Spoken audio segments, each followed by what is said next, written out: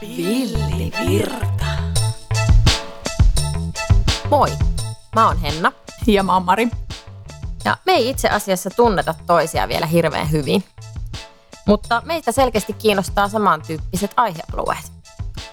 Meidän aiheet liittyy paljolti kehon, mielen ja itsetutkiskelun maailmaan. Ja näissä podcasteissa me tykätään mennä pintaa syvemmälle.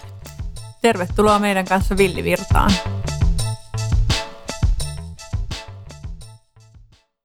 Tänään me jutellaan uupumuksesta ja uupumisesta.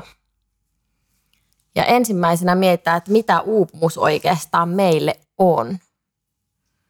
Se, miten mä oon itse kokenut uupumisen tai uupumuksen sellaisen syvimmän olemuksen, on tavallaan se, että se yhteys itseen katoaa. Tai mä en ehkä siinä vaiheessa, kun ensimmäisen kerran on uupunut, niin mä en oikeastaan ehkä löytänyt vielä sitä, että mitä se minuus on. Joo, mä voisin kyllä yhtyä tohon ihan samaan, että jotenkin ajattelen, että se tavallaan uupumus on näyttänyt mulle ikään kuin sen, kuinka kadoksissa mä oon itsestäni ja omasta kehosta. Että jollain tavalla ehkä nyt voi jälkikäteen ajatella, että sen avulla mä oon löytänyt paljon enemmän sitä, kuka mä oon, mitä mun tarpeet on, missä mun rajat kulkee ja kuka mä oikeastaan oon. Jotenkin itsekin oli siihen saakka, ja no sanotaan aika pitkäänkin, ohjautunut ulkoa käsin ilman tavalla, että on ymmärtänyt, että mitä oikeasti itse haluaa ja minkälainen mä oon ja mitkä on mun unelmia vaikka, tai miten mä haluan niin kuin elää omaa elämää. Ja sitten kun lähtee elämään niiden ulkoisten asioiden pohjalta, niin jossain vaiheessa se alkaa uuvuttaa, koska niin kuin tuntuu, että koskaan ei ole tarpeeksi hyvä tai koskaan ei onnistu niin hyvin kuin haluaisi. Joo, kyllä. Ja ehkä niin kuin, omasta näkökulmasta, mikä mun kokemus uupumukseen on, niin on paljon sieltä lapsuuden ajoilta jo sellaista kehollista stressiä, mitä on kantanut mukanaan ja on ollut todella stressiherkkä. Että hyvin pienistä tavallaan tekijöistä on saanut itteni uupumaan aina uudestaan ja uudestaan. Joo. Et jollain tavalla ehkä näin jälkikäteen näkee sen, että mä oon ollut aina uupunut. Joo, mä allekirjoitan ton kyllä tosi hyvin, koska itse koen kanssa, että niitä niin kuin voimakkaita uupumusjaksoja on ollut useampia, mutta se, että semmoista niin kuin, se varmasti pystytään niin kuin määrittelemään uupumiseksi, niin jos siihen olisi niin kuin tajunnut tarttua aikaisemmin, niin niitä olisi kyllä ollut niin kuin havaittavissa jo paljon aiemmassa vaiheessa, että se väsymys on ollut ihan suunnattoman kovaa joissain niin kuin elämänvaiheissa nuorempanakin. Miten se sulla ilmeni? No siis mun ensimmäinen selkeä niin kuin uupumusjakso, minkä mä itse oikeastaan hoksasin, oli joskus noin parikymppisenä. Sitä ei kyllä diagnosoitu mitenkään silloin, mutta mä voin silloin tosi huonosti. Mä olin voinut tosi pitkään huonosti. Ja mulla oli ollut tosi stressaava elämänvaihe. Täytyy sanoa, että no, lapsuus ja nuoruus sinänsä oli myöskin tietyllä tavalla hyvinkin stressaavaa aikaa mulle. On tavallaan kehittynyt niin kuin stressin ympäröimänä tietyllä tavalla. Ja se on mulle semmoinen normaali niin kuin elimistön tila tietyllä tavalla ja olemisen tila ollut pitkään. Mutta silloin se niin kuin alkoi ilmentyä siis tosi voimakkaana kehollisina oireina. Mä olin ihan äärettömän väsynyt. Se väsymys oli niin kuin jotakin aivan uskomaton. Mä nukuin ihan missä vaan, siis töissä nukuin ihan äärettömän väsynyt. Se oli kuulostaa tutulta. Sitten mulla tippui paino. Mä treenasin ihan tosi paljon siihen aikaan myöskin, koska siis olen niin kuin tosi nuorena jo tietyllä tavalla sairastunut suorittamiseen. Se, että se elämä on ollut semmoista hyvin suorittavaa ja niin kuin pärjäämistä, niin se on niin kuin uuvuttanut jo siinä vaiheessa tosi voimakkaasti. Ja se on sitten seurannut kyllä se tapa elää niin tosi pitkälle. Joo, toi on hyvä, kun sä sanoit just, että se tavallaan se stressi on niin kuin tullut jo jotenkin osaksi sun elämää, että se on niin tuttu. Niin mä tunnistan kyllä kans ton, että se tuttuus siinä että tavallaan että pääsee eroon koko stressistä, niin on saanut kyllä niin kuin tehdä tosi tietoisia valintoja, että kun se tuntuu niin tutulta se stressitila, että automaattisesti valikoi jotain sellaista, mikä tuottaa kehoon jo niitä stressihormoneja, että saa sen tutun ahdingon päälle, mikä on ihan hullu ajatella, mutta hirveän ihmistä. Niin, se on turvallista. Se on tuttua ja turvallista. Näin on. Ja jotenkin kuulostaa toi tutulta, että miten se ilmenee. Niin ihan sama juttu itselläkin, että jo silloin parikymppisenä niin ensimmäisen kerran varmasti olin jo uupunut, mutta jotenkin mulle se muodostui identiteetiksi aika vahvasti, että olen väsynyt ihminen, olen uupunut ihminen. Ja siitä pyristely pois, että se on tosi vahva uskomus mulla, että mä oon väsynyt ihminen. Minun kuuluu olla tällainen. Aivan. Niin, eli se on tullut osaksi sun sitä, niin kuin, että miten sä näet itsesi. Joo, kyllä. Joo. Miten se sitten, missä vaiheessa sä hoksasit sen? No mä oikeastaan niin kuin, sit mun lapsen syntymän jälkeen, että sitä ennen mä aika hyvin pystyin väistämään sellaiset uupumiset, että silloin yliopistovuosina koin kyllä semmoisen oikein seinään ajon itteni kanssa, mutta et sen jälkeen mä sitten muodostin elämästä niin helppoa ja kevyttä, jotta mä pystyin tasapainoittelemaan sen oman stressiherkkyyteni kanssa. Mutta sitten lapsen syntymän jälkeen tavallaan tultiin siihen tilanteeseen, että mä en pysty enää valikoimaan niin paljon elämääni sitä ja tätä, mikä sitten tavallaan helpotti sitä olemista niin kuin itsensä kanssa. Ja että siitä oikeastaan sitten alkoi matka siihen, että miksi mä olen väsynyt, miksi mä olen kuormittunut. Mä aloin tosi paljon vertailemaan itteeni muihin, että kuinka mä en jaksa ja miten noi kaikki muut.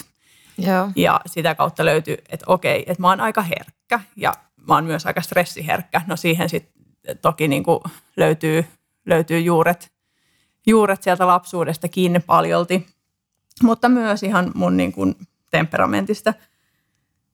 Ja jotenkin se, että sit niin kuin huomasin, että mä tosi helposti ylikuormitun ja sitä sitten lähdin tutkimaan, että miksi. Joo, se on jännä miettiä sillä tavalla, että miten erityyppisistä lähtökohdista ihmiset voi uupua ja miten erityyppiset asiat siellä taustalla voi vaikuttaa. Että jotenkin niin kuin, ehkä itselle on tärkeää mainita se, että niin kuin kenenkään uupumisen kokemus ei ole vähempiarvoisen kuin toisen, riippumatta siitä, mistä se uupuminen niin kuin juontaa juurensa. Kyllä, joo, ja toi on tosi hyvä pointti, koska mäkin pitkään ajattelin, että mähän en ole edes töissä. Kuinka mä voin uupua? Mä olin sitten pienen lapsen kanssa kotona silloin, ja en mä edes käsittänyt sitä, että mä olen uupunut, kunnes sitten tavallaan jouduin itselleni tunnustamaan, että näin on. ja sitä kautta sitten niinku pikkuhiljaa alkoi löytyä omat rajat ja ylipäänsä se ymmärrys siitä, että mä koen aika voimakkaasti asioita ja mä imen itteeni aika paljon kaikkea, koska ei ole mitään rajoja. Ja niin kuin, että jollain tavalla mulle se oman herkkyyden löytäminen oli tosi iso tekijä. Joo, mulla se oikeastaan niin kuin on, miten se on ehkä mulle ollut semmoinen niin kuin helpoin tapa myöntää se uupuminen on se, kun mä oon ollut työuupunut. Eli se, että kun ei ole vaan enää jaksanut töissä. Ja se, kun hyvin tällaisella suorittavalla elämäntavalla on elänyt elämäänsä ja totta kai halunnut aina menestyä töissä, edetä uralla ja tehdä aina parhaansa, mutta sitten niin kuin siinä vaiheessa, kun tajus, että niin kuin ei vaan kykene eikä pysty enää, että se, että ei vaan jaksa, niin se on ollut niin kuin jotenkin tietysti tosi kova paikka, koska se oma identiteetti ja ajatus on ehkä rakentunut tosi paljon sen pärjäämisen ja selviytymisen pohjalle. Mutta sitten toisaalta niin kuin koen just niin kuin sanoin, että on ollut ehkä helpoin kuitenkin siinä ympäristössä sitten myöntää se oma uupuminen. Helpompaa kuin että olisi myöntänyt vaikka, että se olisi voinut niin kuin johtua jostain niin kuin aikaisemmista elämän varrella tapahtuneista asioista tai että ne olisi voinut johtaa tähän niin kuin uupumukseen, että se on tullut sitten niiden asioiden käsittely tavallaan sen jälkeen. Joo, mä saan kiinni kyllä tuosta jotenkin. Se mullekin oli isoin asia se, että mä hyväksyn itseni ja hyväksyn oman herkkyyteni ja hyväksyn sen, että mä koen asioita niin kuin mä koen ja että kaikesta huolimatta mä olen riittävä. Ja todella matkalla siellä edelleen, mutta että sen kanssa on niin kuin saanut tehdä töitä. Joo, sä mainitsit ton hyväksymisen ja jotenkin itsekin ajattelen, että se hyväksyminen on niin kuin yksi niistä ensimmäisistä tärkeimmistä toipumisen mahdollistavista tekijöistä, että se, niin kuin se toipumisen matka jotenkin alkaa siitä. Joo, kyllä. Jotenkin just se, että mitä jos mun ei tarviikaan jaksaa niin kuin muut tai niin kuin mä olen jotenkin asettanut itselleni jotain ihan äärimmäisyyksien meneviä tavoitteita tai muuta vastaavaa. Mitkä muut sulla on auttanut toipumiseen? Joo, no hyväksymisen lisäksi, no tosi paljon, ne on niin kuin ensisijaisesti ollut näitä päänsisäisiä juttuja niin kuin itsellä. No ehkä se, että mä oon niin kuin elänyt vuosia kalenterin kanssa, aikatauluttanut työelämän, aikatauluttanut perhe-elämän ja niin se, että rupesi niin kuin karsimaan sieltä kalenterista niitä asioita pois ja niin kuin hyväksymään sitä, että mä oikeasti jaksa myöskään niitä kivoja asioita enää. Että en jaksa nähdä enää ystäviä, en jaksa tavata sukulaisia, en jaksa lähteä mihinkään. Ja se oli myöskin semmoista tietynlaista luopumista. Että niin kuin niistä opituista rakenteista ja opituista toimintatavoista luopumista. Että se oli niin kuin ihan niitä ensimmäisiä asioita kans niin kuin konkreettisesti. Ja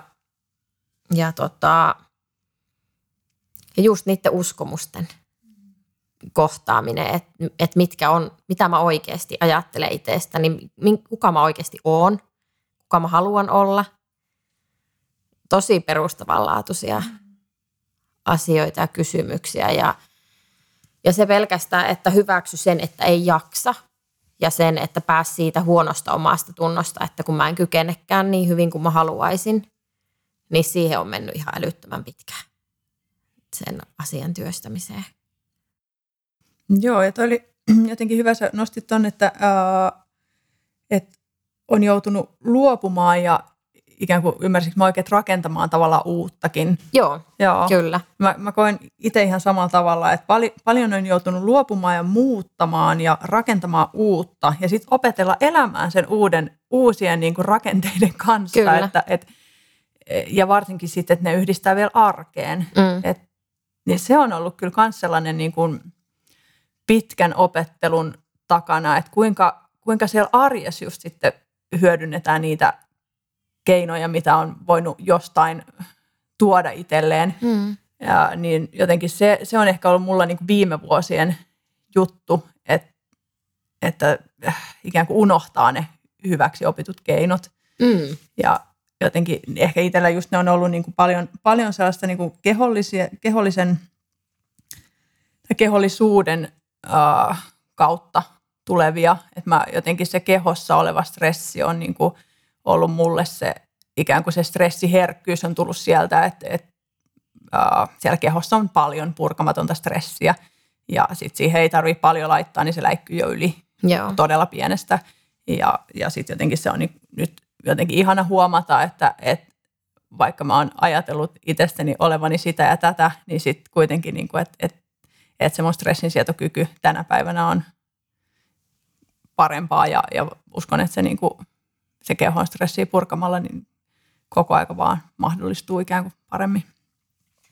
Joo, siis ton mä kyllä allekirjoitan kanssa. Ja itse on vielä niin kuin tosi voimakkaasti matkalla siinä, että ne asiat ja kokemukset ja stressi ja muut, mitä siellä kehossa on, niin ne on edelleen siellä kehossa. Että paljon sitä on saanut purettua, mutta se, että niin kuin selkeä tavoite itsellä on, että haluan löytää lisää keinoja työstää. Toki on käynyt terapiassa, mikä on auttanut tosi paljon, mutta se terapiamuoto, mitä mä oon hyödyntänyt tai mitä niin kuin mulla oli, niin siinä ei käytetty juurikaan kehollisuutta ja niin kuin kehollisia menetelmiä. Ja se on sellainen selkeä, mikä niin kuin itsellä uupuu. Et nyt sitten jooga on sellainen, mitä niin kuin itse selkeästi koen, että siitä on hyötyä ja apua niin mielen kuin keho rauhoittamiseen. Joo, kyllä. Se yhtä lailla mulla kanssa liike ja sitten jotenkin luovat kaikki mahdollinen luovuus. Jotenkin tuntuu, että uupumuksen jälkeen mä olin aina ajatellut, että en ole luova, mikä on niinku ihan, siis kaikkihan me ollaan. Mutta et se uskomus oli niin vahvassa ja sitten löytyikin tavallaan ihan uudella tavalla oma luovuuskin. Ja mikä voimavara se on jaksamiseen. Koska se pelkkä nukkuminen ja lepääminen, niin eihän se sitä kuormittunutta mieltä helpota yhtään. Sillä on se oma aikansa, niin, että täytyy vaan niin kuin olla. Kyllä. Mutta sitten se tulee sitten se, että joo, siis toi luovuus on kyllä ja toi se mitä kaikkea se pitää sisällään. Just tanssi. Joo, kyllä. Tai maalaaminen, että mitä se kellekin merkitsee, niin se on kyllä kieltämättä. Kyllä mä haluaisin tanssimaan. Joo, todella. Siis tanssi on mulle hyvin, hyvin rakas ja jotenkin se on ollut mulle sellainen, niin kuin, joskus joku kysyikin, että mitä tanssi on mulle, niin se on niin kuin koko elämä. Että jotenkin, että siellä tanssi, kun mä tanssin, niin ikään kuin mä elän sitä niin monella tavalla sitä tanssia ja jollain tavalla sitä koko elämää ja koko minua. Että se, mitä siinä saa kokea, niin se on niin kokonaisvaltaista ja jotenkin se, että sieltä kehosta voi päästä ulos se kaikki möhnä, mitä sinne on kertynyt ja sitten se vielä tulee aika, mä ajattelen, että kevyellä tavalla, että ei tarvitse niin kuin märehtiä mitään eikä tarvitse mennä mihinkään menneisiin välttämättä, että se tapahtuu, mitä tapahtuu. Kyllä. Ja ne tunteet, että mitä tunteita se herättää ja just, että missä eri kohdissa kehoa se tuntuu. Joo. Ja niin kuin kaikki toi, että se on kyllä mieletöntä. Kyllä. Ja muistan jotenkin ensimmäisiä sellaisia, kun keho lähti purkaa stressiä, että miten niin kuin se tuntui jopa aika pelottavalta. Että mä olin aika kiitollinen siitä, että mulla oli sellaisia ystäviä, jotka sitten pysty tavallaan, että heidän kautta mä kuulin, että mitä se on. Että kehosta voi tulla tärinää ja sieltä voi tulla pörinää ja sieltä voi tulla ihan kaikkea. Ja just jotenkin, että uskalsi luottaa, että okei, että kaikki menee ihan tosi hyvin, että antaa tulla vaan. Ja sitten kun se lähtikin purkaa sitä stressiä, niin sittenhän niinku, miten niinku löytyi hengittäminen ja siis ylipäänsä se, että ihan uudella tavalla tajusin, että aijaa, että tällaista kun on hengittää. Kyllä, ymmärrän. Ja niin, ehkä se voi lisätä vähän voimavaroja, kun pystyy hengittämään syvemmin. Niin, kyllä. Mahdollisesti. Kyllä. Mites sä mainitsit tuon häpeän. Se on yksi semmoinen iso osa-alue, mitä varmasti tullaan kyllä sivumaan myöhemminkin tai ehkä puhumaan yksi kokonainen jaksokin aiheesta. Mutta kyllä, rakastettu häpeä. Kyllä, että se on sellainen aihealue, mikä kyllä myöskin hyvin voimakkaasti tähän uupumiseen liittyy. Kyllä. Se on se riittämättömyys niin vahvasti jotenkin läsnä uupumuksenkin kanssa, mikä sitten siellä häpeässä asuu. Kyllä. Joo, se on kyllä mielenkiintoinen. Mitä jos sä kuvaisit nyt niin kuin tämän hetkistä, niin kuin, että mitä keinoja sä vaikka niin kuin nyt tässä hetkessä käytät? Tuosta niinku justi, ettei palautumiseen tai... No joo, siis tosi paljon on erilaisia keinoja. En käytä joka päivä kaikkea todellakaan, enkä joka viikkokaan. Hirveästi vaihtelee, mutta ehkä semmoinen, mikä aina on läsnä, niin on liike jossain muodossa. Et se voi olla joko tanssia tai mä ajattelen, että kaikki liike on tanssia mulle. Mä näen sen niin, jolloin mä tanssin, vaikka se olisi minkä näköistä. Ymmärrän, joo. ja sitten yksi iso on musiikki.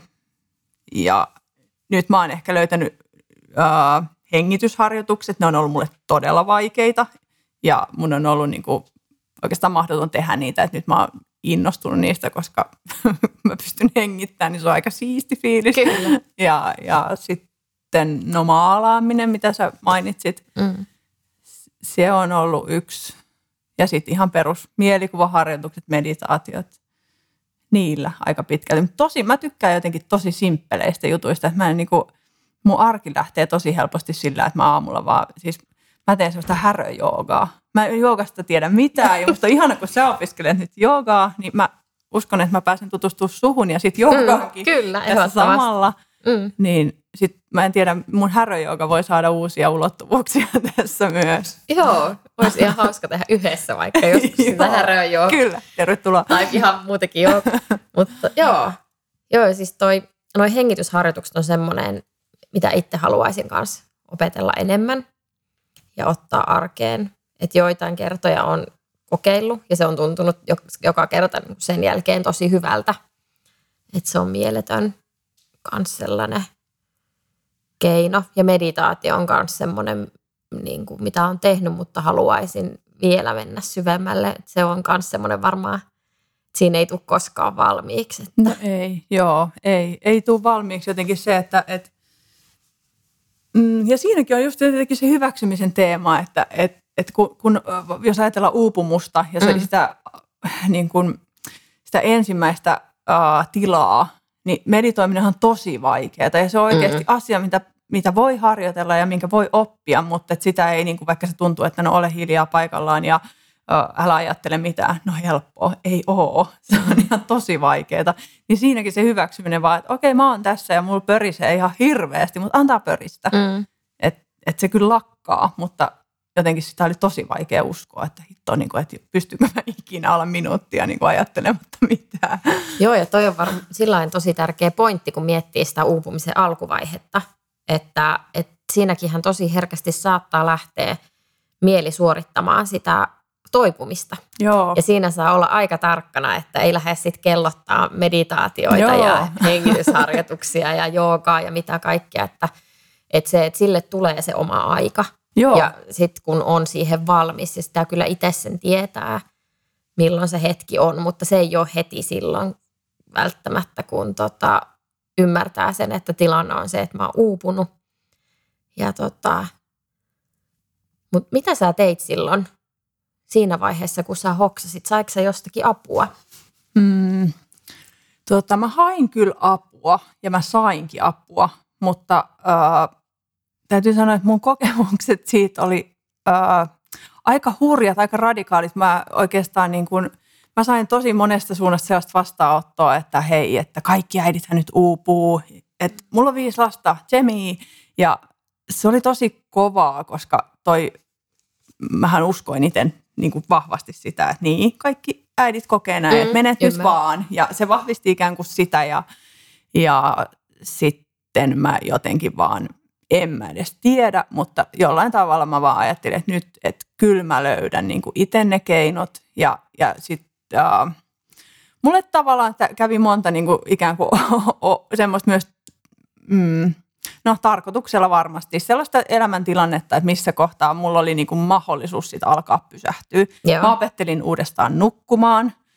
mä olin ollut uneton monta vuotta ja sitten mä harjoittelin nukkumaan niin, että mä nukun aina, kun mä vaan pystyn. Mä nukuin päivät, mä nukuin ihan koska vaan. Ja aina kun mä nukuin, mä oon nukkunut 15 minuuttia, mahtavaa. Ja just toi, siis niin hyvä pointti toi tai toipumisen suorittaminen, koska se, että mulla oli ihan sama, nyt lenkille, nythän mulla on aikaa, nyt mulla on kaikkea, mulla on tosi paljon aikaa, hei nyt kun mulla on aikaa, niin nyt mun tarvii lähteä tekemään sitä, tätä ja tämän, että mä toivun ja että mä tuun paremmaksi ihmiseksi ja mitä vielä, niin se, että sit mä päätin just, että okei, lenkit ei ole niinku ollenkaan, että sehän lisää vaan, tai tavallaan liikuntasuorituskin on niinku stressi keholle. Ja jos se on jo valmiiksi täynnä stressiä, niin sä et silloin kaipaa mitään juoksua, vaan aivan jotain muuta. Sitten mä harjoittelin sellaisia lenkkejä, että mä kävelin ja mä niinku harjoittelin oikeasti kuuntelemaan kehoa, että mitä se haluaa. Mä kävin pitkiä tunnin lenkkejä, että mä kävelin ja sitten välillä oli niin kuin, että hitto tekee mieli kontata. Sitten mä menin jonnekin metsään ja mä vaan konttasin ja että oikeasti. Ja sitten se pää huusi samaan aikaan, että juoksi, ei tämä ole mikään lenkki. Ja oi, että mä annan vaan sen soundin niin kuin olla ja sitten se vaan niin kuin, kyllä se sammui se soundi jossain kohtaa. Mutta niin kuin kaikki liikunta uudestaan, syöminen uudestaan, niin kuin moni juttu.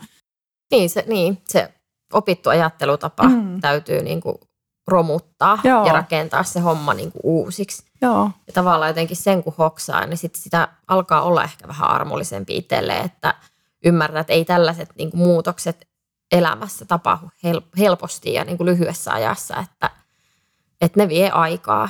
Että se vie sen, minkä vie.